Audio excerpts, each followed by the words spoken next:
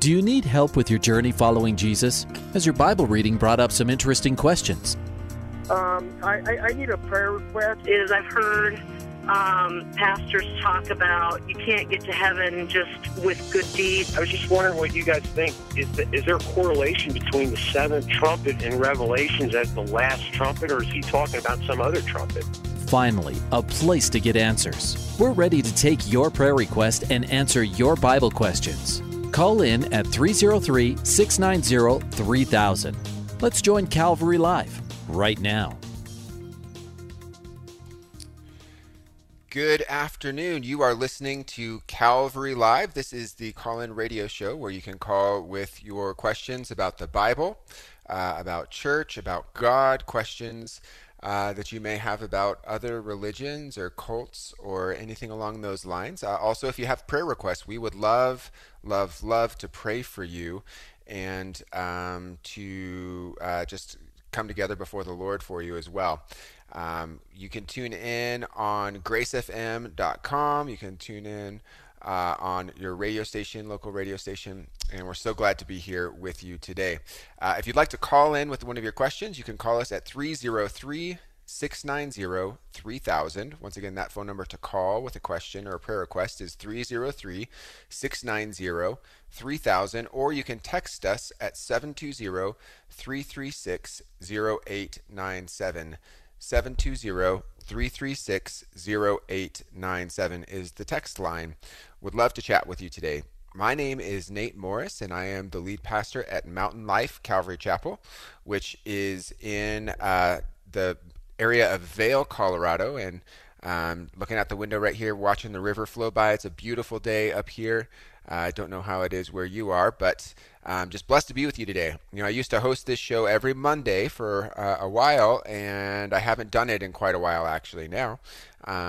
Just kind of where I live now, it's just been a different season for me. So I'm excited to be able to be with you today and would love to answer any questions that you may have about any of this stuff. So I was just, kind of doing a personal study this morning and just thinking through what our world is going through right now. It's a crazy season, right? I mean, I was thinking about, the other day, what does 2020 seem like to me, the year 2020? And if you think about this year, 2020, and what it feels like, it feels kind of like if you walked up to a crosswalk, right? And you look both ways to make sure that there's no cars coming. You don't want to get hit by a car, and you step out into the crosswalk, and the minute you step out, you get hit by an airplane, right? Do you ever feel like that? That's what it feels like to me right now. It's like, what in the world is going on this year? The whole world has been impacted in more ways than one. It started off with coronavirus, and just the worldwide impact of that, and all the craziness that's going on, in the world with that, and then we hear of murder hornets, right? Like, what is that, really? Okay, God created something called murder hornets. Do we really? I think that might be a product of the fall, honestly. And then, then of course the really sad situation with George Floyd.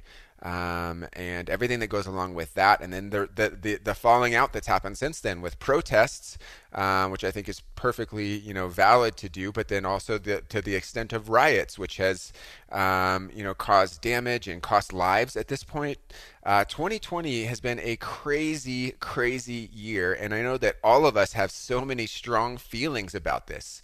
So many strong feelings about what we're going through, Christians and non-Christians alike. These issues that we're facing this year have divided us in ways that we have not been divided before. The whole coronavirus thing, I see people on 5 different sides of this issue, all frustrated and angry about it, and really just praying about, like, what does this look like to be a Christian in this season? What does it look like to honor God in this season? And God put Ephesians 4:29 on my heart for this season. And I think this applies for in person, but I think especially since most of us are still practicing some form of social distancing, it applies even more online. And Ephesians chapter 4 verse 29 says this: "Let no corrupt word proceed out of your mouth, And really, the word corrupt means like corrupting, like tearing down. Let no words that tear down proceed out of your mouth, but what is good for necessary edification, which edification means to build up. So he's saying, don't let any words that tear down come out of your mouth. Let words that build up come out of your mouth, that it may impart grace to the hearers. Grace to the hearers. No tearing down. Let's build up and impart grace to those who are listening. And see, that's what our talk as believers should be. When we're interacting with people, whether it's online or in person or whatever forum we're in, we should not be letting words come out of our mouth that are tearing people down. And what we should be saying should be building people up and encouraging them towards the Lord and imparting grace to the hearers, right? Seasoned with the gospel and the love of Jesus Christ. That's just what God's been stirring on my heart for this season. It's such a crazy season. So many questions, so many fears, so many opinions. And God's people should be standing, not tearing down, but building up. And so I hope that's an encouragement for you today. And I hope that God speaks to you through that today as well. And I know it's really easy online to go on Facebook and to vent and just to post your opinion all over the place and say, this is what I think and this is what you should think and all of those things. But really, are we seasoning our conversation with grace and with love? And are we building up rather than tearing down? And are we imparting grace to the hearers? So, yeah, if you have questions about that, if you'd like to talk about that, I'd love to chat with you. If maybe you disagree with me on some level and you have some biblical backing for that, let's talk about that. I'm open to discussion. But I think that this time is a unique time that we're in. So if you want to call in today, I want to give you those numbers again. If you'd like to call in with a question, you can call us at 303-690-3000. Or maybe you want to call and say, hey, I disagree with you, Pastor Nate. I think it's a different way. 303-690-3000. Or you can text at 720-336-0897. Once again, those numbers are 303-690-3000 to call, 720-336-0897 to text in. Okay, so we've got a text that came into the text line, and that is this. I've been trying to get this answered. Will the Antichrist know he's the Antichrist? Like even from his teen years, will he know his purpose before it comes to fruition? And that's a good question. I don't know that I can give you a definitive answer on that. I think that the Antichrist is, led and under the sway of Satan. Absolutely. Will he know that all the way? I'm not really sure. I couldn't tell you. He could just be growing up as a child and unaware. I think at some point he will recognize his role. But from what I understand in Scripture, I have not seen anything that leads me to believe that he's going to know that in advance. Right now, he very well might, and he's going to rise up against the people of God, and he's going to proclaim himself to be God, right? Setting himself up in the temple and all of those things that we see throughout the Scriptures. But I don't see any evidence that says that he will know his purpose and be trying to fulfill the purpose of being the Antichrist. But he might, it's all speculation from what I understand of the Scriptures at this point with that. But that's a great question. The Antichrist could be among us right now, and he could be growing up. He could be an adult right now. We don't really know until we start to see those signs come to pass. But really, the next thing that's going to happen on the prophetic calendar is the rapture of the church, right? And so I think we see signs of the times. I think we see that there are people, that are antichrists, like John said, like John the Apostle, that even as now there are many antichrists, but the man, the one who will oppose God and the one who will set himself up as God in the temple, I'm not really sure. We don't really know. So that's a curious question, though. I'd be curious to see and to know if he's aware of his role or if he's just a puppet. So once again, want to give you guys the numbers to call us and to call in with any questions you may have, any conversations you would like to have. That phone number to call in is 303-690-3000. 3000. Once again, the phone number to call is 303-690-3000, or you can text 720-336-0897. Once again, you can text 720-336-0897. Got a light start to the program today. Would love to chat with you. Pastor Nate Morris here from Mountain Life Calvary Chapel up near Vail, Colorado. And, just excited to be on the line with you guys today. It's been a while since I've hosted the show. As I said before, I hosted, weekly a couple years ago. It was, probably 3 years ago now. I had the Monday spot hosting every week, and I really enjoyed the program, but God called my family and I to move to the Vail area to pastor a church up here that was called Calvary Chapel Vail Valley. And we moved here as my former pastor from this church moved to California to take over Calvary Chapel Santa Barbara for David Guzik. And so it's kind of a musical chairs, really, musical churches of pastors shuffling, And so we moved here to the Vail area and got settled in. And as we did, I just felt like doing the show regularly was a little bit much on my plate, especially since we don't get Grace FM here. It all has to be online. But I'm blessed to be able to host occasionally again and to be with you guys when I can on days like today. This year's been an interesting year, right? So we started off in January, and as a church, we had big plans and big dreams and big vision, and all of those things are still in play. But, we launched our first satellite campus in January. It's in the Roaring Fork Valley near Carbondale and Aspen. We're in the Vail Valley, so we're about an hour from there.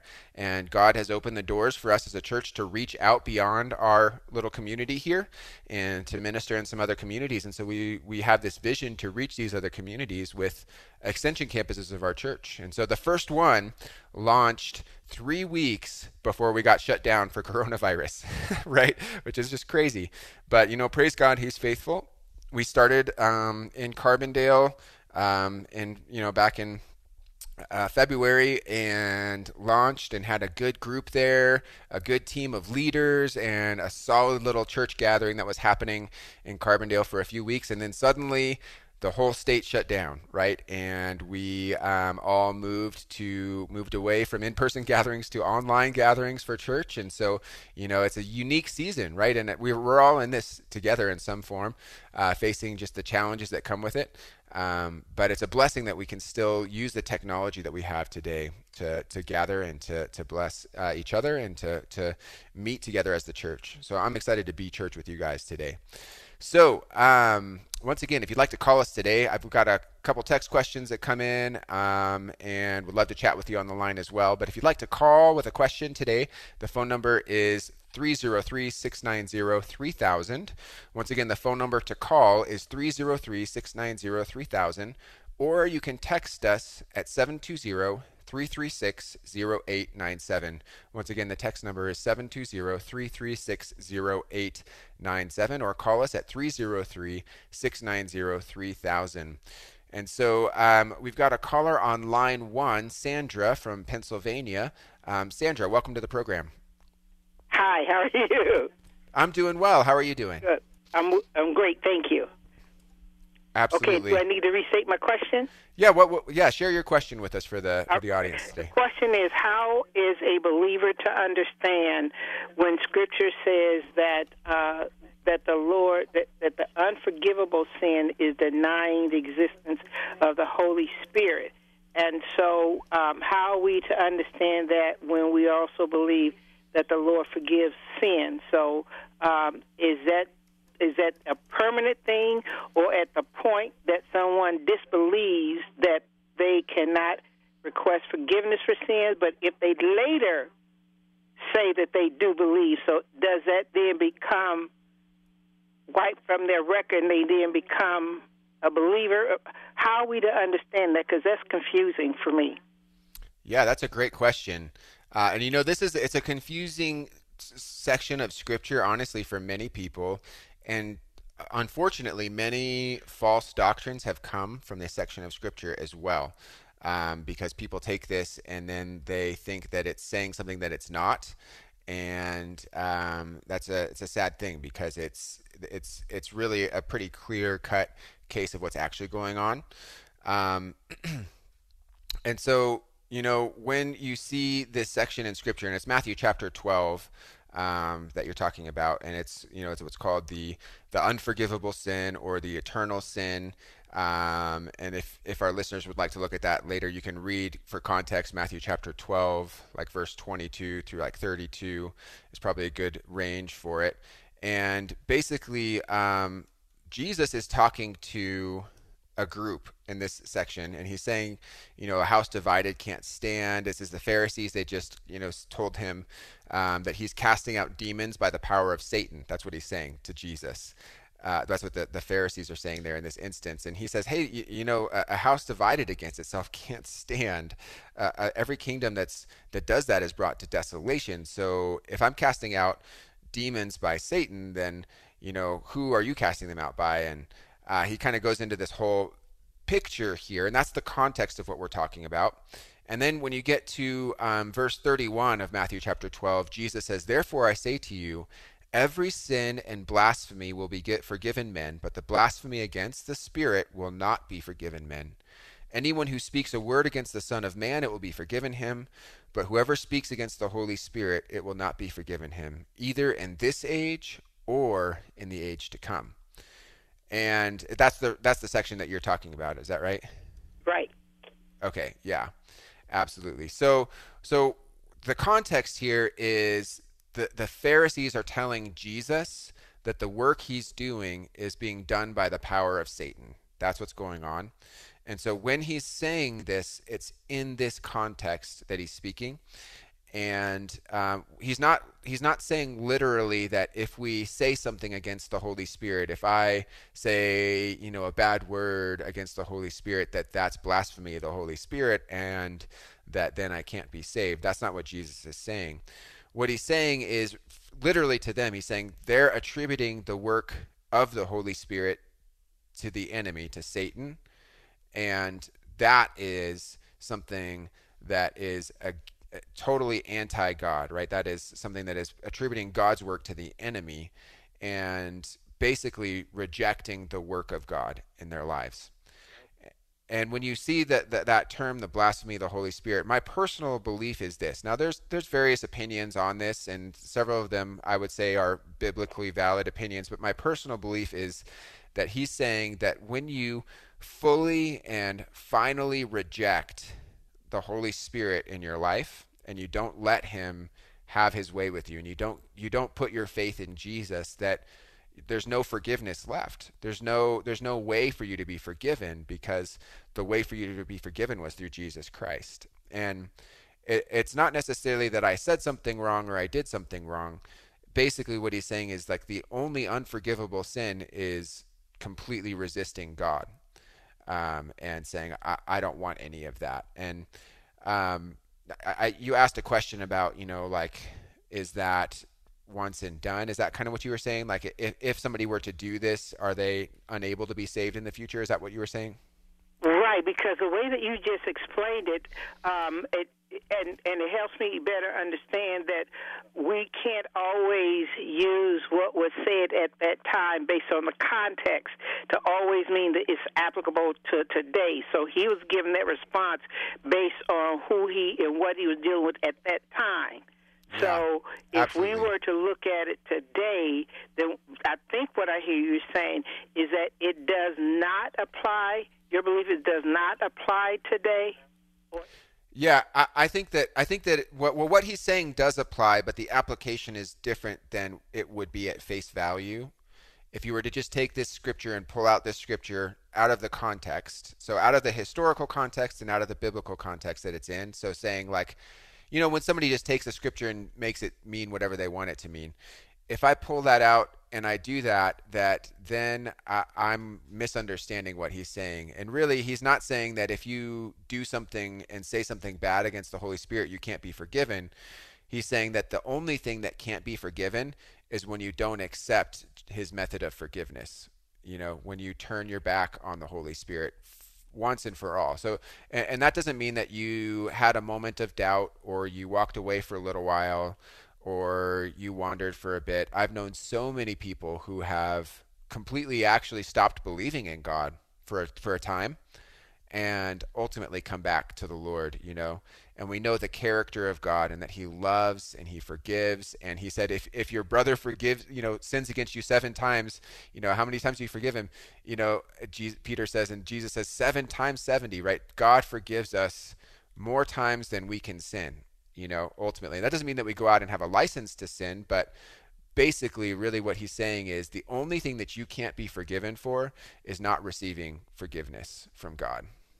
So at what point, last question, at what point would that scripture be applicable?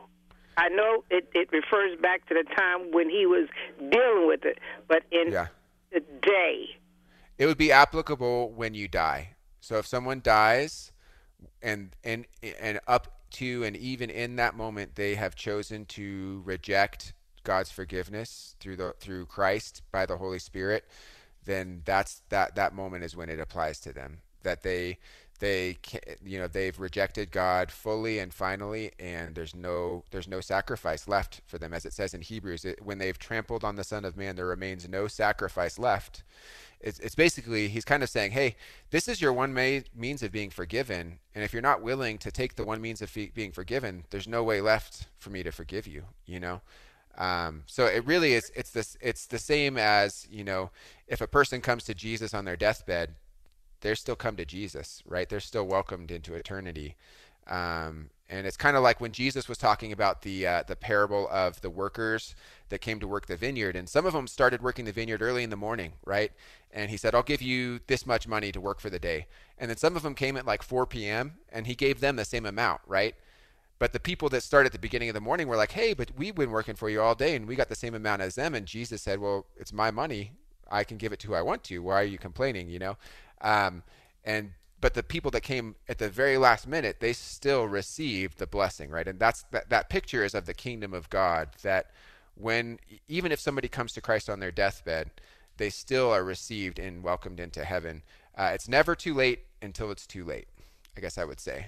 Okay, now you're saying that makes me raise another question, but sure. I don't want to take up the time for somebody else with a call, so I have to call back later with my second question, because that then raises another question. So I'll just hold on to that next question. And I'll give somebody else the time to raise their question.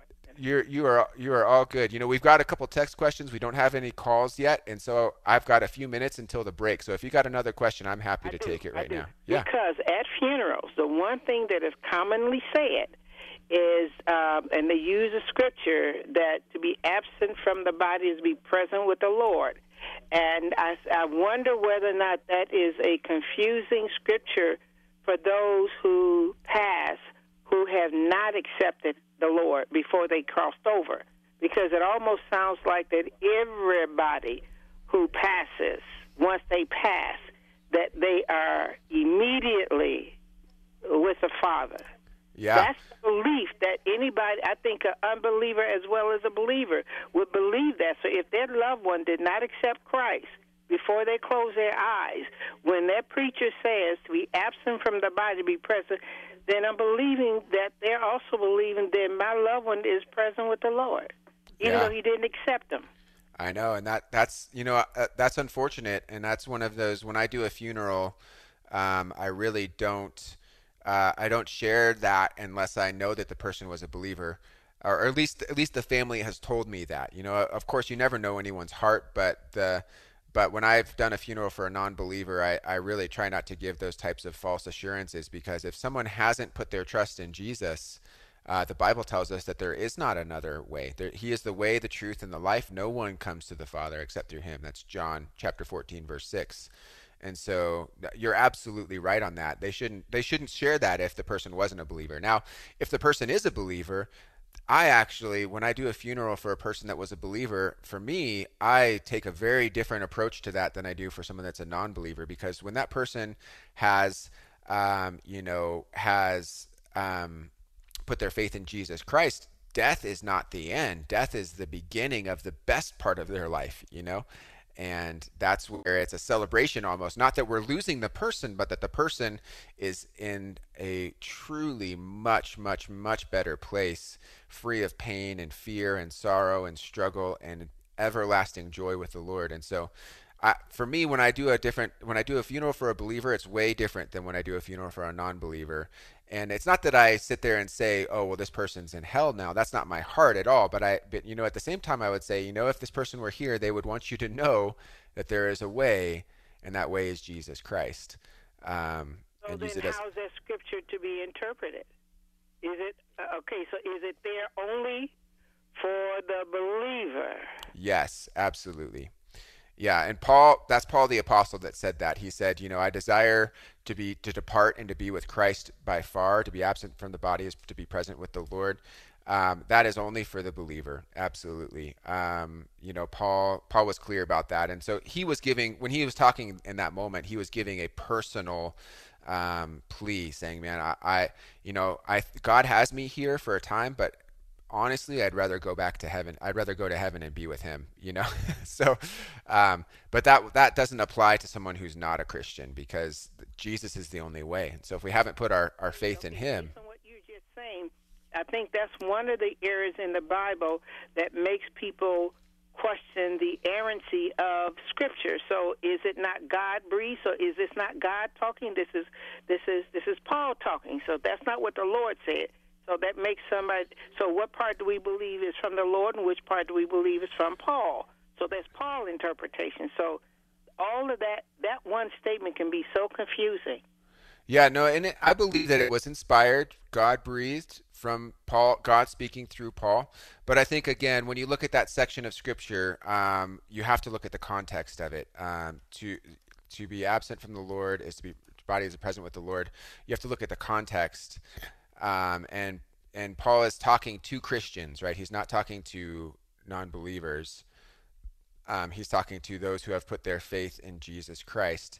And there are other places that say very clearly that if we aren't believers in Jesus Christ, we have no hope of life after death. So I think it still applies, but it's a personal moment where he's sharing, like, hey, I want to go be with the Lord. For me to be absent from the body is to be present with the Lord. But it's not that applies to everyone in that instance. Ooh, okay, all right. Oh my goodness. So that means then that there is yet a need for even more teaching within the body of Christ, so that people are able to understand this is Paul talking based on context. Yeah. And this is the Lord telling him to say this for our benefit.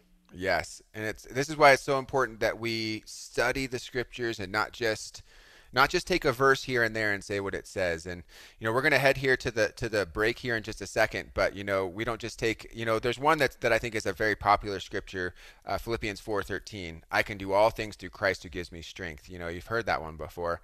Well, yes, absolutely, but the context isn't saying that I can go jump off a building and fly because Christ gives me strength. That's not what it's saying. Really, the context there is talking about struggle. And it's saying I can face any struggle that comes to me because Christ gives me the strength to do it. And so it's really important that we understand the context of Scripture and understand what the verses that are around it are giving us, and that all of Scripture that we receive is from God, but we have to understand what it's speaking to directly. So thank you so much for your call.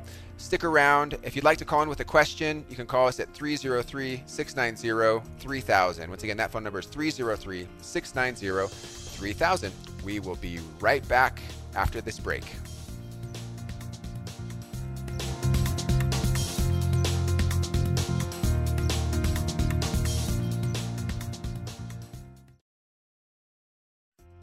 Welcome back to Calvary Live. Give us a call at 303-690-3000 or text us at 720-336-0897. Let's join Calvary Live right now. Welcome back to Calvary Live. This is Pastor Nate Morris from Mountain Life Calvary Chapel hosting the program today. Good to be with you guys, and fun to be back on the program. It's been a while since I've hosted. I used to do it regularly, but just life and ministry circumstances over the past couple of years have kind of prevented me from that, but it's a blessing to be with you today. We are taking your calls and your questions. If you'd like to call us with a question today or a prayer request, you can call us at 303-690-3000. Once again, the phone number to call is 303-690-3000, or you can text us at 720-336-0897. 720-336-0897 is the text line. We had a great conversation with Sandra right before the break, just talking about several questions, but having to do with the believer's hope after death and whether we have hope after death if certain circumstances apply. One question was around the blasphemy of the Holy Spirit and what is that, and really just believing that it's the fully and finally denying Jesus as the Savior, attributing the work of God to the enemy essentially, and saying I don't buy that. The only sin that can't be forgiven is not receiving forgiveness for your sin, and so that's really the bottom line there. And we kind of talked about, the hope that comes after death for those who are believers, and that as we die, as we pass on from this world, that the place that we go next is eternal life, right? It's hope. It's a hopeful thing. And to be absent from the body is to be present with the Lord for the believer. So would love to answer your questions, to chat with you today. Once again, the call-in phone number is 303-690-3000, and the number to text in is 720-336-0897. Once again, the phone number to call is 303-690-3000, and the text number is 720-336-0897. I want to take a quick look at a text message that came in from Benita in Colorado Springs. Hi, Pastor Nate. Wow, it's been a long time since you hosted. Welcome back. That's awesome. Thank you. Please pray for our law enforcement as they battle with the bad choices of a small majority of men and women, and peace in this turbulent world we live in. Praying for you. Blessings. Awesome. Thank you for your prayer, Benita. Really appreciate it. Definitely we can all use it in this time right now, and especially pray for your pastors right now.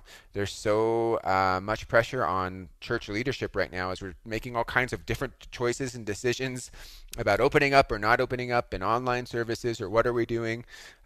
So keep your pastors in prayer. The enemy would love to put a stop to what the Lord is doing through this season of trial right now. And I do definitely want to pray over law enforcement, and pray over the state of race relations in our country right now. It is a really, really, really hard season, and it's a hard thing. I have brothers and sisters that are deeply hurt and wounded and angry, myself really included, because of the state of race relations in our country. It's a sad thing.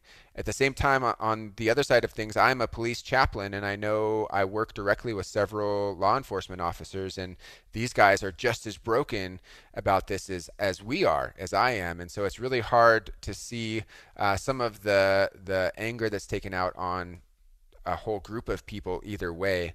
And I think that the answer is in the gospel. The answer is the hope of the gospel message, right? That all men, all of us are equal. It doesn't, skin color does not apply, and that we need to be loving each other with a gospel-centered heart, and it's very challenging. So let's take a second and just pray together over our country. So Lord, we come before you. And Lord, just with the unrest that's taking place right now, we pray for your protection. We pray for your peace. We pray for your hope. Lord, I pray protection over our law enforcement officers. Lord, I also pray for systemic change in our country in the midst of what's going on. Lord, I pray that you would bring wisdom and safety. Lord, I pray for the hurt and the heartache and the struggle that's going on right now, Lord, and I pray for resolution. And I know that it's not going to come fully and finally in this earth, Lord. We have to wait for the new heaven and the new earth, your kingdom. But Lord, we pray for improvement, and we pray for hope and peace and unity, especially among the church, Lord. May the church lead the way in this issue, that we're brothers and sisters together, And so, Lord, we just ask you for healing for our land. And we pray this in Jesus' name. Amen. All right, awesome. Got another question. Excuse me, sorry. Got another question that got texted in. It says, I'm a church planner, so I'm curious about systems and structures. What sort of church polity system do you implement in your church and network, and what is your reasoning behind what you have chosen? Okay, that's a great question. A bit of an unusual question for the call-in show, but that's awesome. I love it. That's great. So this caller is basically asking us, how do we set up our church structure as you know, for myself as a part of a Calvary Chapel church, or what are some different church structures. You know, I have planted a church, and then I've also taken over leadership of a church that is a different sort of church, a little bit, set up a little bit differently, but still a Calvary Chapel. When I planted a church, we chose the Calvary Chapel model for church planting because for us it really was the method that we felt was the most biblically accurate, okay? And that's going to be the big thing. If you want to have a church that's governed well, you want to be biblically accurate, right? And there are several different forms of church government. Some of them I disagree with. Others of them I think are still also biblically accurate. But, you know, my preference doesn't really matter. What matters is whether they are actually honoring the Lord in their government of the church. And there are some that I just flat out disagree with. The one that I really can't bring myself to accept is what's called the democratic church government. Democratic church majority, led by a vote. And the reason is we don't see any backing for that type of a church government in Scripture. There's no evidence of a church led by the people. In fact, the only evidence we see of any sort of democratic type of governance was when the people of Israel chose as the people to rebel against God, and ultimately it always caused trouble, right? It always caused trouble every single time. And they would rise up and they'd cause a rebellion or they'd do something and God had to squash it every single time. For me, I can't handle and I would not personally choose to submit myself to a democratic church government where every member has a vote. I don't believe that that's the way that the Lord has set up the church. He called us to have pastors and teachers and apostles and prophets in the church as the offices. You see that in Ephesians chapter 4, verse 12. Given for the edifying of the church, for the equipping of the saints for the work of ministry. There are leadership roles that are designed to lead the church, right? And so that really leads me to what I believe are the biblical forms of church government.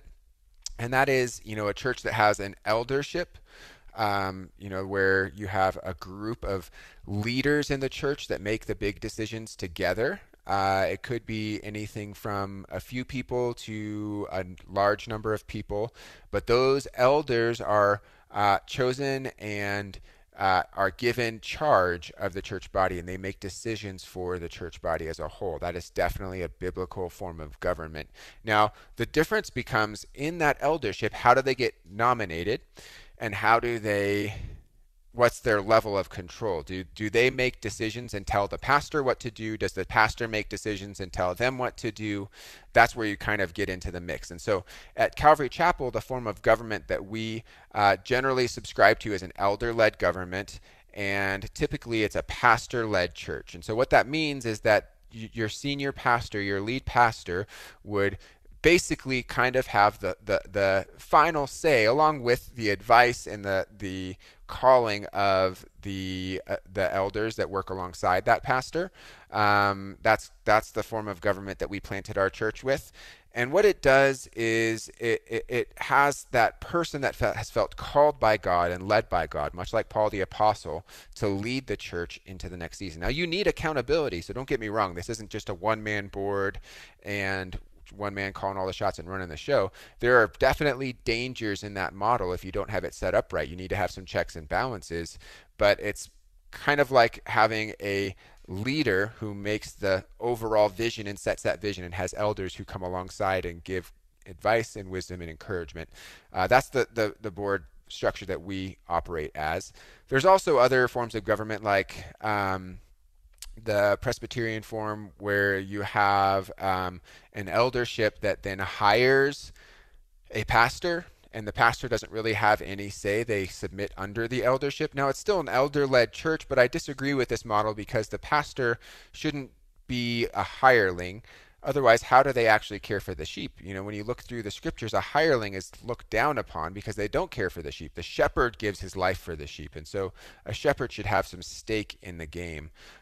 So that's kind of, you know, a little bit of an overview of that. You have different sorts of structures too, where you have like the Episcopalian or like the Catholic style church government, where you have a big regional government that appoints pastors or elders at each location, and then those elders have you know, influence over that specific congregation, but they're submitted to their regional leaders. That's another biblical form. So there's lots of different ways to do it. The one way that I would say I do not advise under any circumstances a Democratic-led congregation, and I know that there's probably people listening to me that disagree with this very strongly, because I have some awesome brothers and sisters who are parts of churches like that, but I just can't see that in Scripture. So, just me. Okay, so we have a call that came in from Nicole in Greeley. Nicole, welcome to the program. Hi, how are you? I'm doing well. How are you? I'm doing good, thank you. I'm sorry, I'm a little nervous. No, don't worry about it at all. So the reason I was calling was because I was listening earlier on my way home from work, and I heard about, you know, that lady asking about the non-believer, you know, and then absent from the body is present with the Lord. And I just feel like God had put this on my heart to give to her, which is Luke 23:39-43. And it says, you know, and one of the malefactors which were hanged railed on him, saying, If thou be Christ, save thyself and us. But the other answering rebuked him, saying, Dost not thou fear God, seeing thou art in the same condemnation? And we indeed justly, for we receive the due reward of our deeds, but this man hath done nothing amiss. And he said unto Jesus, Lord, remember me when thou comest into the kingdom. And Jesus said unto him, Verily I say unto thee, today shalt thou be with me in paradise. And right there, to me, that answers, you know, absent from the body is present with the Lord, because in my heart, you know, I believe if you did accept Jesus as your Lord and Savior, and you accepted him, you know, and you knew that he died on that cross, and you knew he was raised and he died for our sins, then you are accepted into the kingdom of heaven when your body dies, because our body is temporary, but our spirit is eternal, you know, and we have that option whether or not we want to accept God or not, whether or not we don't want to, you know, and at that last minute of death, you know, he didn't tell that to the other man. He told that to the man that rebuked him. You know, he said, today you will be in paradise with me, not to the other man, because the other man was still, you know, mocking him. The other man was still telling him, you know, like, just laughing at him, basically, you know. And that's what, like, the Lord is trying to say is, you know, yeah, when we die, our spirit goes into heaven with him, like we are absent from the body and present with him. And he said it right there the day that he was hung on that cross, you know, next to that person that wanted to be saved by him, that knew, you know. Yeah, so absolutely. God needed her to hear that, you know, to understand what he's trying to say, you know, from absent from the body, because his Holy Spirit gave that to Paul to speak that to us, to let us know. Right. You know, it's not just for him, it's for all of us. Yeah. Absolutely. And you know, I think that's a great word, absolutely, to share that with her. And that's a great illustration of both sides of what she was talking about, actually, because when you're talking about the thief on the cross, right? And he is hanging there, and in that last moment, his final moments of life, he puts his faith in Jesus Christ and he's saved. But on the other side, the other thief on the cross, in his final moments of life, makes a mockery of Jesus, right? He mocks him and makes fun of him, and Jesus didn't say that he would be with him in paradise, right? So there's two sides. It's and we have a choice, you know, and that's really what all of those verses are saying, is that we have a choice to believe or to reject. And the thief on the cross who put his trust in Jesus, absolutely, the moment that he died, he was with Christ in paradise. And you know, it's a really important to understand that it's as simple as faith in Jesus and that we will be saved. In fact, there's another text question that came in that someone was asking about, how will I know that I'm saved? I know I believe it and I've been taught it my whole life, but I still doubt that I'm going to be saved. And, when we look at Romans chapter 10, verse 9, it says that if you confess with your mouth the Lord Jesus and believe in your heart that God raised him from the dead, you will be saved. You confess with your mouth and you believe with your heart, and you will be saved. That's what's going to happen. And so I think you're absolutely right. And I think the thief on a cross is a great illustration of that. So, we can have full assurance that we will be saved if we put our trust in Jesus, if we believe in him in our heart and confess with our mouth. We can have full assurance that we'll be saved. There's nothing that can snatch you from his hand. But on the flip side, if we choose, like the other thief, to mock Jesus and to say, I don't want that and I don't believe in that, that there is nothing left that can save us, that we rejected the one thing. So, thank you for that. I appreciate your call, Esther, and Nicole, sorry. And absolutely, that's a good word from the Lord. That the scripture she referenced was from Luke chapter 23, and so if you're still listening, you can go back and look that up yourself. Luke chapter 23. All right, I want to take a second and go to Esther from Colorado Springs. Esther, welcome to the program. Hi. Hi, how are you? I'm good. How are you? Good, thank you. Awesome. My husband, I had called in a couple of weeks ago and requested prayer for myself because he had passed away in April. But I have an opportunity. This is a prayer request. Okay. And a praise. I have an opportunity to move in with a friend of mine and to split rent on an apartment. Okay. And the lady said that she was going to call us back, or me back, I should say, in the morning, and let me know how soon there would be some availability. In the meantime, I'm sitting here spending down my stimulus check. Yeah. And so it was odd because just this morning I felt like I was inspired to really pray about moving in with her and the two of us finding a different place altogether to move into. Okay. And so I just want to pray that if it's the Lord's will, that it would work out. There are certain circumstances where it would make it just a really big blessing for both of us. Yeah. Yeah, absolutely. Yeah, let's come before the Lord together and ask him. And, here's the cool thing is that in James it says that if we are needing wisdom, that we can ask and we can know that he will give it to us abundantly. We can have wisdom whenever we ask for it, and we can know that he'll give it to us. And so we're going to pray for some doors to open for you, for God to lead you, and we'll pray for some wisdom from God just to show you the right path. And then I think when you do what it says in Proverbs, that if you trust in the Lord with all your heart and lean not on your own understanding, but in all your ways acknowledge him, he will direct your path and he'll lead you right into it. So let's pray together right now, Esther. Lord, we come before you and we lift up Esther to you, Lord, and as she's just seeking direction for this next season of life, Lord, possibly moving in with this roommate and saving money, but then also what that looks like in this next season, Lord, I pray that you would give her wisdom and direction and clarity. I pray that you would show her what you want for her, Lord. I pray that you would open doors. I pray that you would provide abundantly for her. We know that you can, Lord, and we ask that you would. And I just pray that you would just speak very clearly, Lord, and we do. We just cling to that promise that you've said that if we ask for wisdom, you would give it. And so would you do that right now? We pray this in Jesus' name. Amen. Amen. Thank you so much.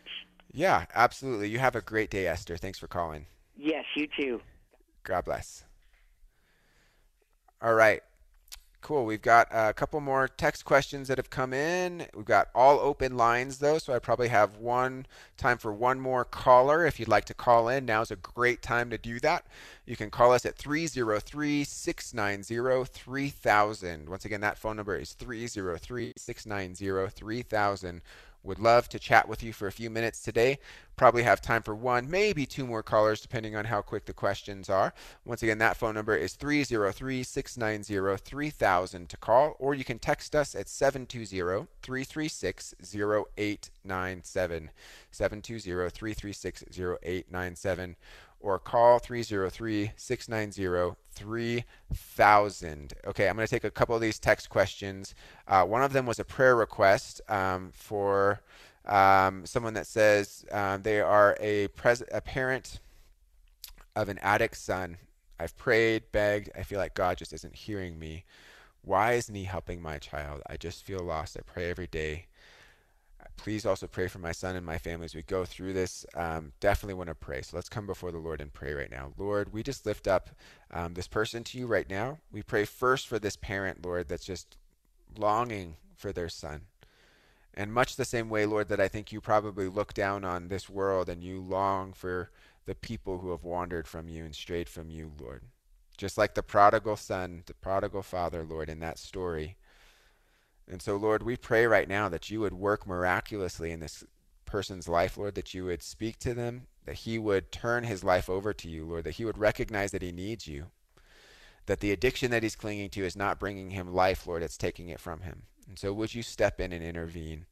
And Lord, we know that you have plans and purposes and that you work all things for good, Lord, but in this type of situation, it's so hard to see. So we ask for your peace for the family, Lord, that you would show them your love for them and for their son. And would you move in this situation in Jesus' name? Amen. Amen. All right. Let's take a quick look here. Okay, so once again, if you'd like to call, last chance for calling, probably 303-690-3000, 303-690-3000 if you'd like to call with a question. I'm going to take a look at a couple text questions here and kind of just answer some of these for it. Let's take a look here. What happens with babies when pregnant women get raptured? Are they born and walk as a child in heaven? Okay, so this, when I look at the issue of babies dying before they have a chance to live, we think of abortion, we think of miscarriage. This is an interesting question. I've never actually thought about this one before, but a baby of a pregnant woman getting raptured. We believe that life begins at conception, that God created that life. I also believe that God sees children, and there is what I would believe is a certain age of accountability before the Lord. And when David lost a son, he said, I can't go to him. He can't come to me, but I will go to him. He knew, he had assurance that his child was with the Lord and that he would see him one day. And I believe that we have that same assurance in that sense. And so, in this type of instance, I think that probably the child would go with the mother in a sense. I don't know. There's not a clear scripture on that we can reference that says this is what will happen. But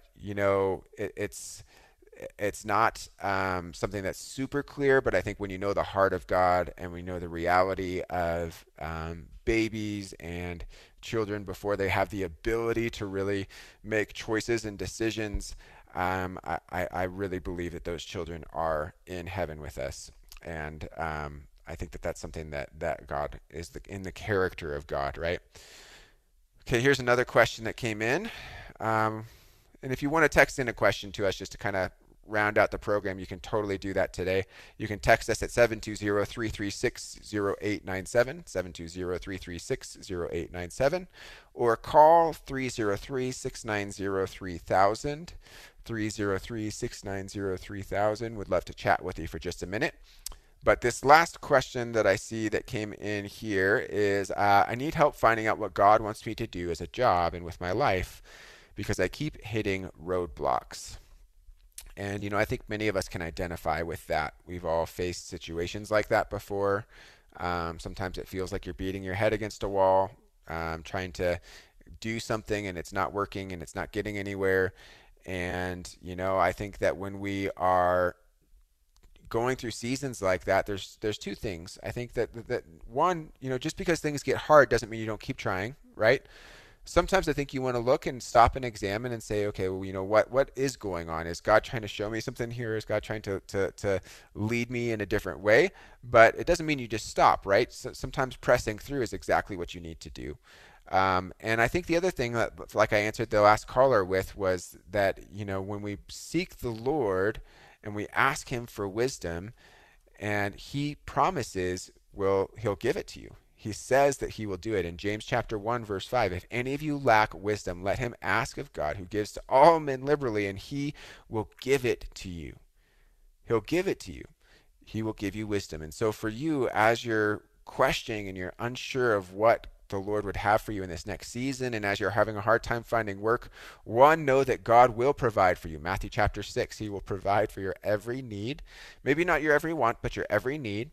But two, he will give you wisdom as you seek him for where to go and what to do next, and he will provide for you in your every need. So if you'd like to really know what that is, I would just start by praying with that prayer and ask for wisdom. And so I want to take a second and do that for you right now. And so, Lord, I pray for this person who texted in, Lord, who's just looking for wisdom, who needs to know what you would have them do for a job.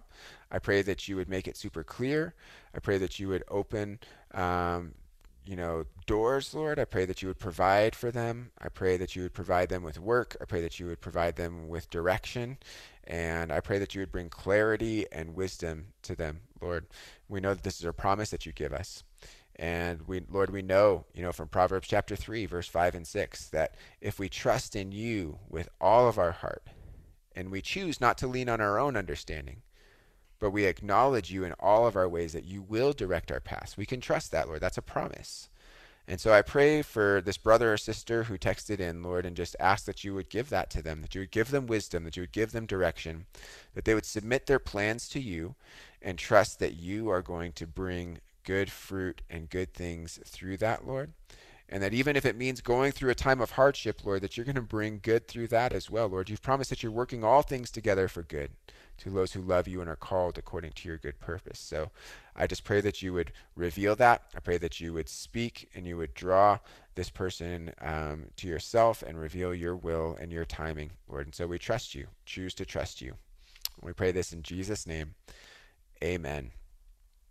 Amen. Well, it's been so fun being with you today. So glad to be able to spend some time with you. There's a couple of things that I want to let you know about. One is our church, Mountain Life Calvary Chapel, just released our new worship album.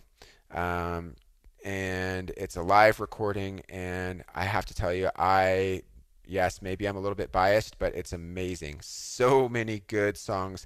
You can Google Mountain Life Worship, Mountain Life Worship. It's on Apple, it's on Spotify, it's on all of those streaming platforms, and I really believe you'll be blessed by the worship on there. I also have a little mini message I have on there about giving the Lord control. The album is New Day by Mountain Life Worship, so check that out. Mountain Life Worship, New Day. Would love to have you check that out. You can also tune into our church services online, mountainlife.church. Would love to have you join us on Sundays. But either way, we're blessed to have spent time with you today. Hope you have a great day. God bless you guys, and go in the power of the Holy Spirit and trust that God is going to lead you. God bless you guys. Thanks for joining us for Calvary Live, and we'll talk to you next time.